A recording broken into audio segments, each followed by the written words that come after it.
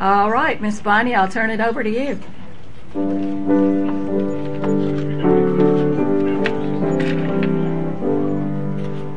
Some glad morning when this life is o'er, I'll fly away to a home on God's celestial shore. I'll fly away. I'll fly away, oh glory. I'll fly away. When I die, hallelujah, by and by, I'll fly away. Just a few more weary days and then I'll fly away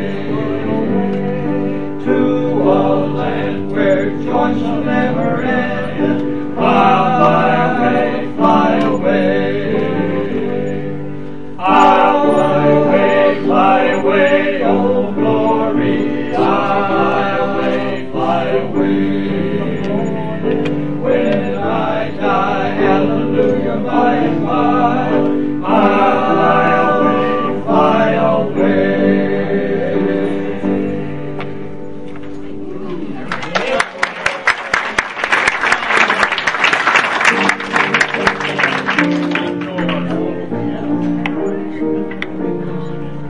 I once lost in sin, but Jesus took me in, and then a little light from heaven filled my soul. It made my heart in love, and wrote my name above, and just a little talk with Jesus makes me whole. Now let us have a little talk with Jesus, let us tell him all about our troubles. He will hear our faintest cry, and he will answer by and by. Now when you feel a little prayer wheel turning, then you'll know a little fire is burning. You will find a little talk with Jesus makes it right. I may have doubts and fears, my eyes be filled with tears, but Jesus is a friend who watches day and night. I go to him in prayer, he knows my every care, and just a little talk with Jesus makes it right. Now let us have a little talk with Jesus, let us tell him all about our troubles. He will hear our faintest cry, and he will answer by and by. Now when you feel a little prayer wheel turning, then you'll know a little fire is burning. You will find a little talk with Jesus makes it right.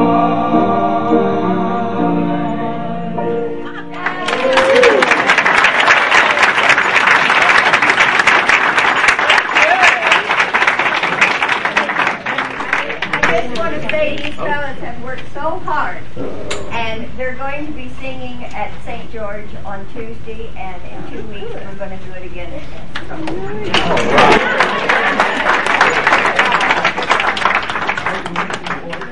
Just talents all over the place. Wasn't that fun?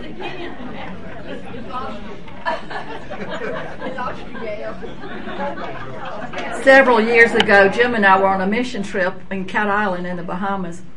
And Bahamas Air is the only thing that flies in and out of there. So, and just sort of upon a whim whenever they decide to.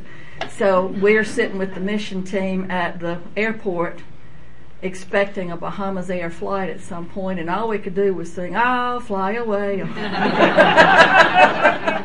So every time you do that, that runway comes right back to my mind. All righty. Thank you all so much. Bonnie and the, what do you call five? Quintet? RUMC Boys Choir. The RUMC Boys Choir. Okay. How about guys choir? How about old men? Well, I'm not going to say the word for six then. We have one missing this time. Okay. There we go. And thank you, Virginia and Linda, and was Martha Jane back there singing beforehand. We enjoy that so much. Good morning. And no, I'm not Scott. But Scott is here with us again today. Many of you know him already from because he's been in CUC many times and has taught us. He's an excellent teacher. We're proud to have you again today, Scott. Scott will start today his first of a 3-part series. So if you will, please join me in saying a big welcome to Scott.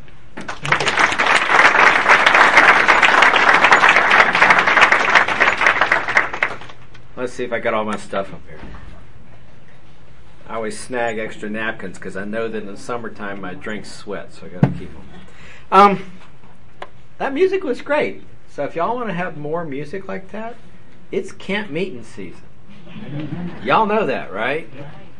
And Salem starts on Friday. Salem, in my mind, I've been to a bunch of the camps around here. Salem is the best.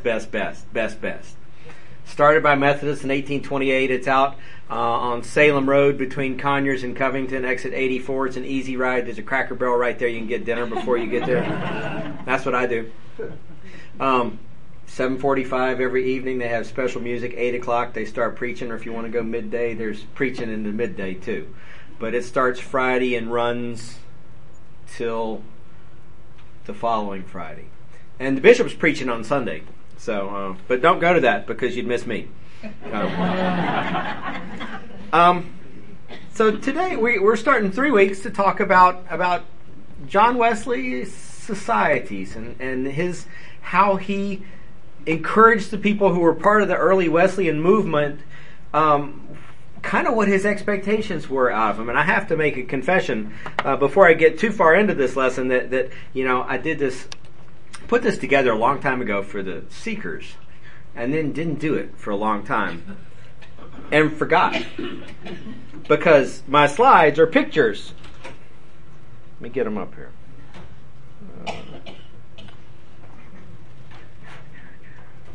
There we go.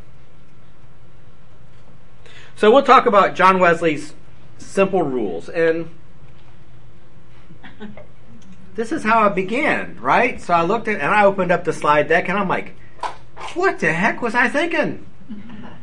I had no idea. Luckily, the Seekers record everything. So I went to Myron Seagraves and I said, can you get me a recording of when I did this before so I could remember? But this guy looks pretty intense, right? This is John Wesley DeShazo.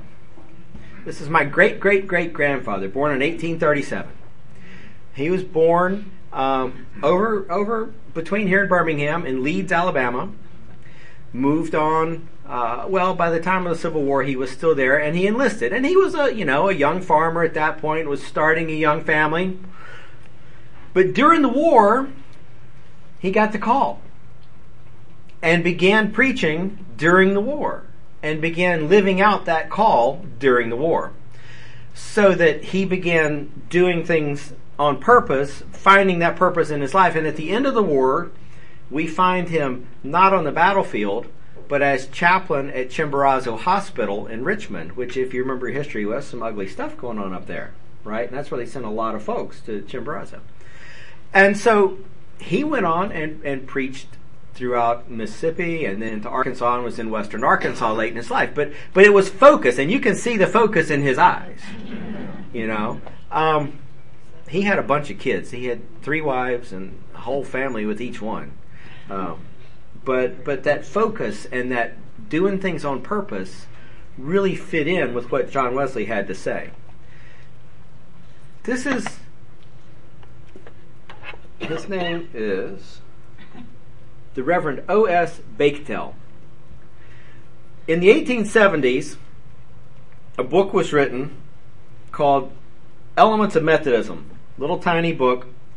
And as it turns out, it kind of lays out the basics of what we as Methodists believe, how we understand how God works in the world, how we understand the role of grace in salvation. And it's a series of lectures, essentially, that were put together into a small book that remained in print from like 1870 until way into the 1930s. Eventually, Max Stokes wrote a new book called Elements of Methodism that is a more modern approach to it that I recommend you get a hold of and take a look at. Even better than that is Maxie Dunham's Going On to Salvation. But this book, lays out what Methodists believe, how John Wesley was explaining the role of grace, the role of salvation, how we come to be saved, and how we move on to sanctification after that. Now, as it turns out, my little brother was looking for a Christmas present for me and found this book. And he thought, wow, Scott would like that. And it's printed in 1879.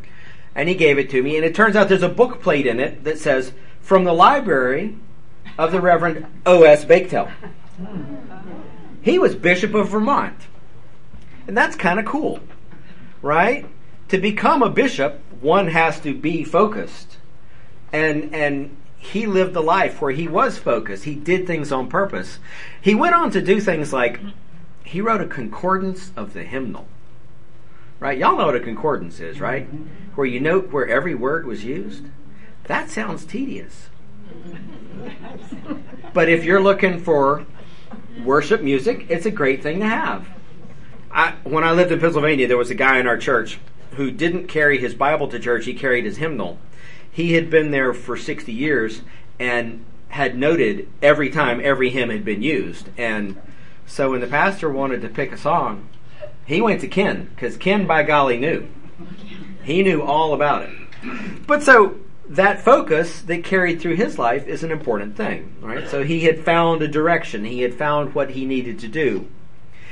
And a lot of times we'll kind of drift along and we won't think about where we're going to be when we get where we're going. We just end up somewhere, right? And I'm not necessarily talking about having a grand purpose in your life, hearing the call like John DeShazo did and going into ministry. I'm talking about what are the implications of the things that we do in even little ways. Y'all know Jerry Clower? Y'all know Jerry Clower? Yeah. So, I mean, Jerry Clower's great. He's Grand Ole Opry. My granddad actually was a customer of his back when he was selling feed and chemical. Back in the 50s, right? But he has a little piece that talks about where will you be when you get where you're going. And why don't we try that? We'll see if it works. Everybody ought to know what to, when they get ready to do something. When I was a student in college, I was walking across the campus one day and I saw a big sign in front of the YMCA. It said, "Where will you be when you get where you're going?" So I got out there on the bull ring and I sat down and I got thinking, Jerry, where will you be when you get where you're going? That's a good question. At college, I rededicated my life to make sure I knew proof positive in my heart. I knew where I'd be when I get where I'm going. Earlier in my life, I didn't do that. One day we was cleaning out a pig parlor. Oh! And there's a bunch of rats there. And man, we was cleaning out that pig parlor and trying to kill them rats. Them great big old rats that run up under an old chicken brooder.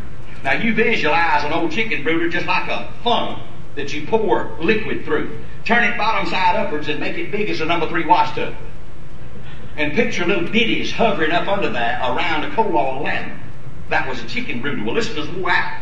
And every time we'd flush one of them big old mean stinking rats, he'd run up on that chicken brooder. Well, when we got cleaning up the pig parlor, there must have been 200 of them big old rats up under that. My brother Sonny said, "Go get the gasoline." Yeah, go get the gasoline. We went and got 2 gallons of gas, eased up on the top and poured her down in there. Just saturated it good and poured us a stream of gas way off out there, and my brother struck that kitchen match again, throwed it down. Boom! That brooder went up like the atomic bomb mushroom cloud. Wow! But 200 balls of fire started running everywhere. And most of them 200 balls of fire were running toward a barn that had 5,000 bales of hay. And we get a pine top and try to hit them all. And that's one time I didn't know where I'd be when I got where I was going.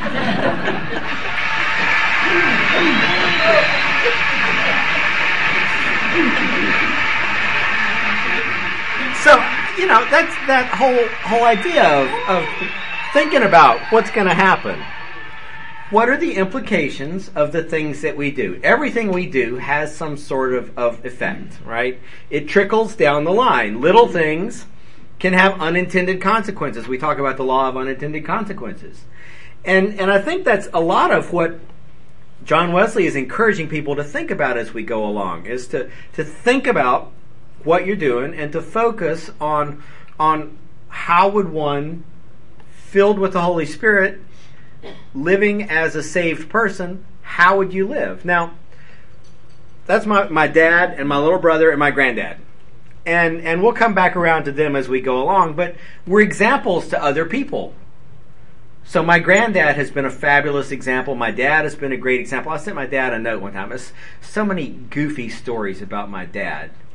But it occurred to me one time around Father's Day that every time there's a dumb story of something my dad has done, it's been while he's in the midst of helping somebody else that he's done something goofy. My wife met my father when he was helping me move, and he's sitting there with a donut in one hand, eating another one, said, "Where are we going to lunch?" Right? Goofy stuff like that. But it's that example that they've set an example now for my brother and me, and now for my nephew. And so my little brother is really the focus here. He's awful when it comes to directions. The one thing he learned is that he has no sense of direction at all. So he stops and asks for directions. He learned this in high school. If he'll stop and ask for directions, and he won't try to remember everything he's told, just the first 3 things. I can remember 3, and then I can stop and ask again. Right? That's his approach. And that does well for him, except for now he lives in Detroit, so it's maybe not quite as good of an idea as it once was. He works downtown, right? So you don't want to stop at 8 Mile and ask. But the thing is that we all need directions. We need a map. We need a guideline. We need to understand. We come to become Christians. We get saved. We come to know God. We get introduced to Jesus, and then it's, okay, so now what? Now what? How do I live the way that I ought to? How can I be the person that I've signed up to, that God is hoping and God is expecting me to? So we need a map. We need some directions. Sometimes it's a straight line. I mean, it's simple to get here from my house. It's come straight down Crabapple Road, right? But sometimes it's more complicated, and we need to stop and ask directions again and again. So we have directions, right? We've got the Bible. We say, well, how are you going to? Well, the Bible gives us what we need to live out that life. But that's kind of big and complicated. And how many of y'all been doing that? Read the Bible in a year. Okay, and so when you were reading through Leviticus, what part of that were you getting? Right? Not so much. And so we need more help, and Israel needed help too. So we have kind of boil it down, the 10 Commandments. But we sort of think of, when I ask for guidance, it's going to be Charlton Heston and the finger. And maybe it's not quite like that.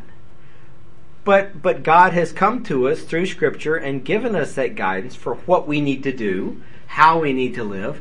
But we kind of try to boil it down, and sometimes we'll take the rules and make the rules the thing rather than the living out of the rules being the thing, right? We'll almost make an idol out of the rules themselves and hold the rules up without understanding what's behind them, without understanding what are the unintended consequences of that, without understanding how it is that God wants us to behave towards God and towards each other. Right? So the 10 Commandments are an interesting thing. They give us a list of, here's things you ought to do, here's things you ought not to do. But they begin with, thou shalt love the Lord your God, right? And they sort of set out the first things first. So we've had that guidance, but as we've gone along, right, so what happened in the history of Israel? They took the 10 and they said, well, okay, so what exactly does it mean to honor your father and your mother? And they start making rules. What exactly does it mean to keep the Sabbath? To the point where they had rules that said, if you take this many steps, that's acceptable. If you take one more step, you've now violated the Sabbath law, right? Is that what God intended? Is that what God's looking for in us, to make rules to get around? My wife trained as an environmental engineer. She got a master's degree in environmental engineering because she cared about the environment. At least as you know, she was idealistic college student and stuff. Then she went to work and found that that's not what environmental engineers do. Environmental engineers see how close to the line I can step, right? If you're working for the commercial sector, if you're working for the government, you're how far can I push that line the other way? But it's not about the environment, it's about the line. It's about the line, right? And there's so many things where the rule becomes the idol rather than the living out of the rule that becomes the idol. So we kind of make idols out of the Ten Commandments. Jesus wasn't too keen on that. Israel was told from the start, "Hear, O Israel, the Lord your God is one. Thou shalt love the Lord your God with all your heart, with all your soul, and with all your mind. Bind it on your doorposts. Write it on your hands," right? Why do Orthodox Jews wear the things on their hands? Because they carry the words of the Lord with them. And the key is not to carry the whole thing, it's to live it out, to make that a part of you. Jesus took it a step further when he was asked, well, what's the greatest of all the commandments? And he said, you shall love the Lord your God with all your heart, soul, mind, and strength. And there's a second like it, love your neighbor as yourself. And again, that starts getting into, he is immediately challenged, well, what does that mean? What does that mean? And then we get the story of the Good Samaritan immediately following it. Who's my neighbor? With people trying to figure out, what do I have to do and what do I not have to do? How can I just sort of muddle along without being purposeful? So we've had guidance, but it's always been kind of hard to figure out. The monks, we've talked about the monks. The monks went to the desert to try to figure out, what does it mean to live out the life that God wants us to live? They went to the desert to try to work as a group of people together and as individuals to figure it out. And there, people like John the Dwarf, St. John the Dwarf, he really tried to understand it in a group of people where they revered the Abba, the father, the leader. The older folks were especially held in reverence. The monks were sitting at table for dinner, and one of the old Abbas got up and was bringing around a drink. Would you like some more tea? And everybody's like, oh, no, Father, no, Father, no, Father. And John the Dwarf says, absolutely, I'll have some. And they're like, how do you dare? You're just a young kid. How do you dare accept this from the Father? And he's like, if I serve you, it makes me feel good. If I allow him to serve me, it makes him feel good. How can I deny him that pleasure? Right? So it's in receiving, you're giving, right? And that's the consequence. By not receiving, the folks sitting at table thought that they were doing him honor, but really they were not allowing him the pleasure of giving and serving, right? And the monks would sit there and think about that and say, perhaps that's actually a prideful act on their part to refuse the gift, to refuse to be served by someone. And they would really try to figure out, what does that mean? And John the Dwarf was just a great one with that sort of stories. But it's still, people struggled years and years and years and years. So we come to the time of the mid-1700s, early 1700s, 1730s, and John Wesley is on the scene. John Wesley is teaching at Oxford. John Wesley is in a world where the Church of England is the church of the land. The Church of England is headed by the king, right? The Archbishop reports to the king, but the king is the head of the church as it's structured. And it's a Christian nation. When you're born, you're baptized because that's what citizens of the country do. And sometimes you go to church, sometimes you don't, but nobody thinks about it. It's not a part of your daily life. And John Wesley is feeling like, the spirit that brought us to church, the spirit that brought us out of the early church, that brought us through the Middle Ages, that brought us through the time of the Reformation, it's kind of dulled out, and now we're going through the motions, and we need to reinvigorate this. And he felt reinvigorated. He began following the rules, doing the things he thought he ought to do. John Wesley came to Georgia essentially as a missionary. Didn't work out so well for him, right? It all, when he wouldn't serve communion to the girl he thought was supposed to marry him, who had married somebody else, and they ran him out of town, that just didn't go over well, right? But so after that, now it's interesting to remember the timeline. We all remember John Wesley's Aldersgate experience, where he felt his heart strangely warmed, and really at that point felt the assurance of his salvation, the assurance of Christ in his life. This is way before that. This is several years before that. It's the foundations that led to that Aldersgate experience, because on the boat is where he met the Moravians, who helped him to understand assurance and helped him to understand the power of grace rather than the power of rules and the power of what you ought to do. So John Wesley began to form groups. People were coming to him. He had a club at Oxford. And people were coming to him to try to understand, how can we become a part of this? How can we become a part of that movement? Now, as this is going on, he's becoming more and more frustrated with the church and feeling that it needs reinvigoration. He never, ever, ever was trying to separate from the church. He was trying to reinvigorate the church. There's a go out and look around on the General Board of Global Ministries, I think, or it might be the Board of Discipleship's webpage. They have a section called the United Methodist Way. And it's folks who are, again, today feeling like we've kind of become a stagnant church. We don't have the excitement, the enthusiasm that came out of the Great Awakening that needs to be reinvigorated, and we need to recapture some of what Wesley was talking about. And so one of the things that Wesley did was he went out to the streets to preach, out to the fields to preach, to meet the coal miners at the mines. He wasn't keen on this at all. This was not an appropriate thing for a Don of Oxford to be doing. But finally Whitefield talked him into it, and he went out, and that became one of the things that really began to help people to come to meet Christ. And in doing that, he began to establish his societies. Now, the societies were small groups. They're journey groups. They were designed to be about 10 people. They were designed to have a leader. And the funny thing is that they came together every week and they asked hard questions. And you were expected to answer. They began with, so how have you sinned this week? Tell me about it. Would you want to be a part of a journey group that did that?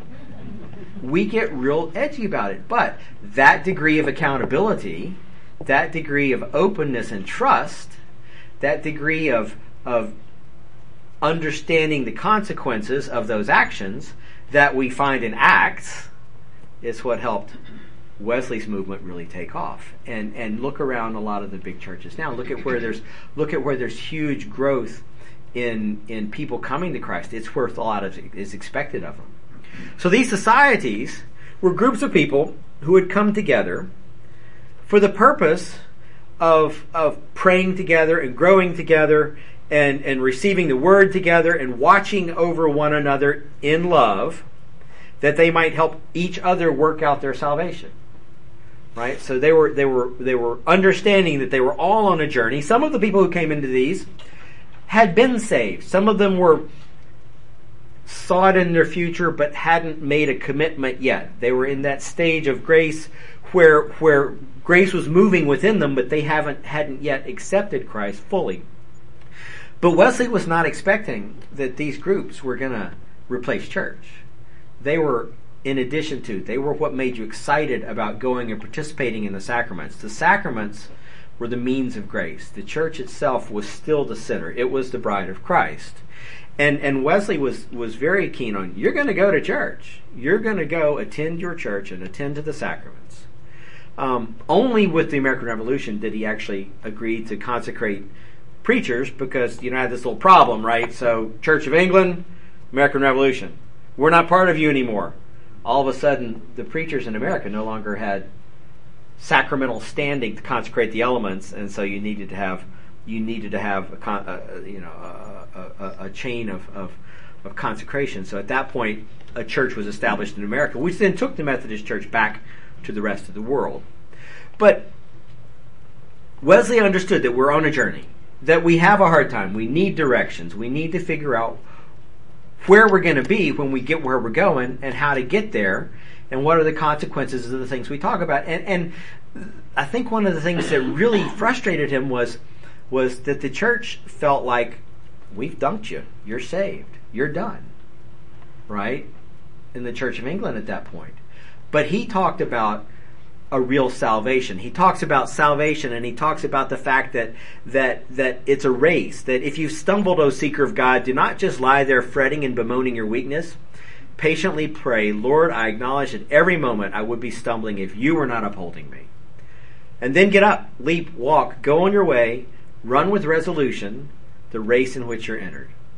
That we have to run that race, that we're going side by side with Christ, but we have to be running the race. And so in these groups of people would come together to strive together, to run the race together. And they said, well, Mr. Wesley, how do we live? And so he gave guidance. But he didn't want the rules to become the idols. It wasn't about, let's make the rules and then slice them thin. Grace and salvation are the core. Salvation doesn't come by following the rules. Salvation comes by faith. Salvation comes through the work of Christ in you.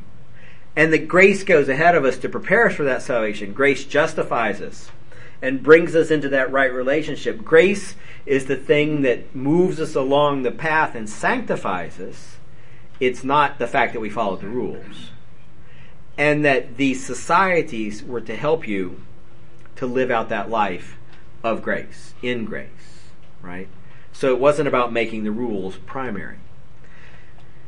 And when he talked about the salvation that he was talking about, it wasn't just dunked and done. He was talking about an active salvation present in your life today that helped you define not just where you're going to be when you get where you're going, but how you get there. What are the steps that you have to take? What are the next 3 turns that I need to make? And then I need to go to my group and stop and ask directions again. Right? By salvation, I mean not barely, according to the vulgar notion, deliverance from hell or going to heaven, but a present deliverance from sin, a restoration of the soul to its primitive health, its original purity, a recovery of the divine nature, the renewal of our souls after the image of God in righteousness and true holiness, in justice, mercy, and truth. That salvation helps us to move to become more and more like Christ every day. And this goes back to the monks as well. Actually, Wesley read the monks quite a lot. Gregory of Nyssa in the 6th century talked about the stages of love and the stages of our relationship with Christ, where many times at first we'll serve God out of fear, like a slave. You know, sort of like a hell insurance, if you will. Then we'll serve for desire for a reward, right? We'll serve God because we're going to go to heaven. It's punch your ticket to heaven. But only in the last stage we serve God out of friendship with God, out of love of God as a child's love of God's household. That every day, that present salvation of what it's like today to move through life hand in hand with God. And that's where Wesley was talking about Christ wants us to be. He wants to be in that relationship with us. Now, who can join? How do you get in? How do you get into this club? Is it exclusive club? What do I have to do? You know, there's only one condition previously required of those who desire admission to the societies, a desire to flee from the wrath to come and to be saved from their sins. But wherever this is really fixed in the soul, it will be shown by its fruits. So, he's not exclusive. He's not saying you got to be saved to be here. We want you to be here on the way to being saved, we want to work and journey together. But, we kind of expect that if we're on this journey together, we'll see it in our lives, right? Not salvation by works, but our salvation leads us to do things and behavior in particular ways. It's expected of all who continue in these societies that they should continue to evidence the desire for salvation by 3 rules. Don't get it wet, keep it away from bright light, and never ever feed it after midnight. Y'all remember that movie? It's a great movie. Gremlins, right? That was the 3 rules for Gremlins. Yep. You feed him after dark and get him wet and he becomes a million gremlins and it's a bad day all around. But no, 3 rules. We boil these down. Wesley called them the general rules for his societies. We boil them down into do good, do no harm, do good, love God. It seems simple. But we're prone to take this and try to peel the onion again. There's a really cool book that has come out, I'll show you in a second, about this. But Wesley goes on to say it, and what we'll do for the next couple of weeks is dig into these. So I kind of today want to say, well, what it is that we're going to try to talk about, and why do we need to have these rules? Because each time we've got rules in the past, we've somehow decided that the rules become the goal, rather than the thing that the rules lead us to becomes the goal. Wesley's rules: first, by doing no harm, by avoiding evil of every kind, especially that which is most generally practiced. And he goes on to list a long list, and we'll talk about that list. Secondly, by doing good, by being in every kind merciful after their power as they have the opportunity, doing good of every possible sort, and as far as possible to all men. So we'll talk about what Wesley means by doing good. And then thirdly, by attending upon all the ordinances of God. Stay in love with God. And so these 3 are still the basis of a lot of the things that are asked as a part of an ordination liturgy. Right? That reinforces these are the general rules of the Methodist Church. And there's a big section on the general board of the board of disciples. Is it board of discipleship? I forget which of the general boards it has this. So Reuben Job, who was a bishop in the United Methodist Church, came out with a book. 3 simple rules. Little bitty book. He has a study guide for it. It's 3 times it. But we've got a little bitty book. And there's libraries and libraries and libraries and buildings full of the study guide to go with it. Right? So that's not a surprise.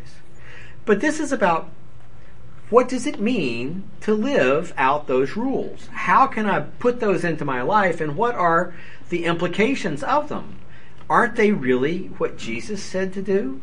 Aren't they really the great commandment? You shall love the Lord your God with all your heart, soul, mind, and strength, and you shall love your neighbors yourself. Aren't they really boiling it down to the same thing? Do no harm, do good, stay in love with God. But what do those mean? What does the great commandment mean? What do those 3 rules mean? How will I live if I do that? Where will I be when I get where I'm going if I follow that path? So there's another book that I bet many of you have read in a bunch of different covers. Charles Sheldon, In His Steps, the What Would Jesus Do book. Right? This is a great book. Go get it, read it. It's an easy novel. It's about the story of a church that was transformed when a homeless man came into the church and basically died, and it led the pastor to reflect on how would I be changed if I lived out the great commandment?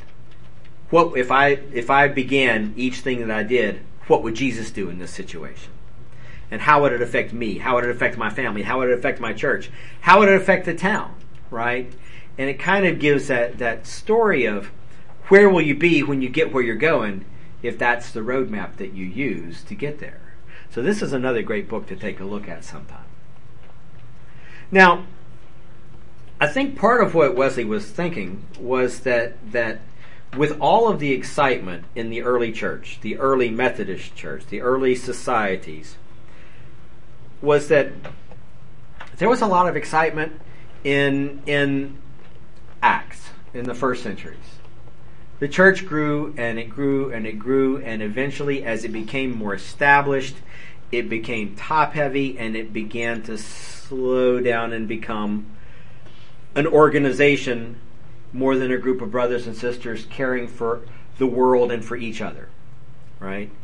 And this has gone through cycles and cycles and cycles. I think what he was afraid of was that if the Methodists, if we as Christians were to lose that focus on do no harm, do good, stay in love with God, that where we'd be when we got where we're going was not where we intended to be, that we would be no different than the church that he was frustrated with. And he said that I'm not afraid that the people called Methodists should ever cease to exist, either in Europe or in America. But I am afraid lest they should only exist as a dead sect, having the form of religion without the power. And this undoubtedly will be the case unless they hold fast both the doctrine, spirit, and discipline with which they first set out. And I think that's where a lot of the reinvigoration within the church right now is going on. That kind of frustration with we need to break loose. We need to release the power. This is a great example. Y'all are doing so many cool things. And if we were to take that and multiply it by all of our church, that we do a lot of amazing things, but there's so much more that we could be doing, and there's so much more that could be a part of each person's every single day life. So there's where the rules come from. There's where the rules are geared towards. We're going to next week talk about the hard way. The last two are not too hard. Do good. Attend to the ordinances of God. Those are not too hard. That do no harm one, though, is hard. So we'll talk about that next time. What does it really mean when Wesley talks about do no harm? Y'all got any questions or anything you want to say? I'm actually sort of on time today. That's an amazing thing. Well, why don't we close with a prayer? Gracious Lord, we do so much thank you for this day. We thank you for bringing us all together. We thank you for the opportunity to be reminded that it's not about the rules. It's about living the life and being the people that you would have us to be the hands and feet, to be your messenger, to be those 70 who go out trusting in you to all of the villages and towns and take your message to them, trusting that you'll provide and that you'll be with us on the journey. Help us to be reinvigorated, to find our way to be your people each day. Be with us as we head out into our week with all of those cares and concerns and joys that we've lifted up together. Help us to come back together to continue learning and loving in your name. All this we ask in Jesus' name. Amen. Amen.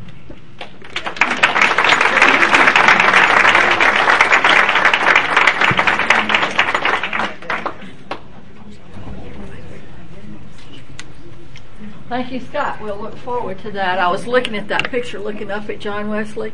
There's a statue of him in the Wesley Center in London, and he was about 5 feet tall. He would come right there on me. Little bitty fellow, but named one of the top 50 people who ever lived in England. So we've been zipping through with our Bible verses, the fruit of the Spirit. We've been through love, joy, peace, patience, kindness, goodness. What's next? Faithfulness. All right. Good. I just love those, so I'm hoping that you will with me. But our verse this week, a faithful man will be richly blessed. Proverbs 28:20. I bet that means a faithful woman, too. So have a great week.